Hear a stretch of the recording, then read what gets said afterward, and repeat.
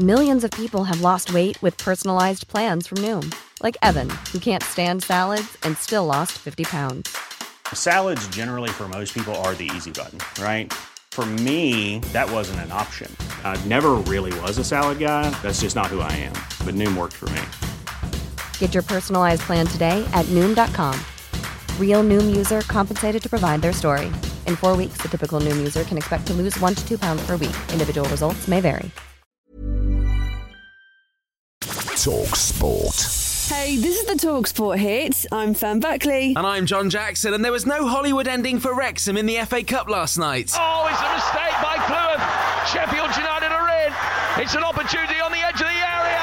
It's a winning goal from Billy Sharp. Sander Berg added an even later third as the Blades booked a fifth-round tie against Spurs with a 3-1 win at Bramall Lane. There was also late drama over at Turf Moor. Burnley 2, Ipswich 1, 4 minutes into added time at the end of the game. Nathan Teller with the killer goal. The Ipswich fans thought they were heading for extra time. Teller and Burnley had different ideas. They'll play Fleetwood in the next round after a 1-0 win at home to Sheffield Wednesday, and Grimsby battered Luton 3-0 to book a fifth-round trip to Southampton. There's only one fourth-round replay left to settle, and we've got live commentary of Sunderland versus Fulham tonight on talkSPORT 2 from 7. The winners will go on to play Leeds United in the fifth round and might fancy their chances with the club looking for a new manager. Carlton Palmer made over 100 appearances for Leeds in the 90s, and he told talkSPORT the club's time under Jesse Marsh was effectively pointless. I think Leeds are no further forward a year on than when they were when he came in. In fact, I think they're in a worse position because when he took over, I think Watford and Norwich were all but gone. I think Bielsa would have kept them up if he'd have stayed. You look at the teams at the bottom, I think West Ham and Wolves and Leicester will all pull away. So it'll be Leeds, Everton, Bournemouth, Southampton. 3 from them, 4 for me. Leeds go into tonight's Premier League game at Manchester United just out of the bottom 3 on goal difference. But Eric Ten Hag told us it's always tricky playing a side who've just made a change. It's possible that they change, but also possible they don't change. But then we need good anticipation on that. For instance, as we did against Villa, difference with them was in that time when Emery came in that they had a week to prepare. But now we need good anticipation and be proactive. Listen to exclusive commentary from 7 p.m. this evening on talkSPORT. Ahead of the match, former Leeds manager Neil Warnock joined us on talkSPORT Breakfast, and he thinks Maurizio Pochettino would be a good shout to take over at Elland Road. He doesn't need the money. I think that would be a great challenge because it's a massive club.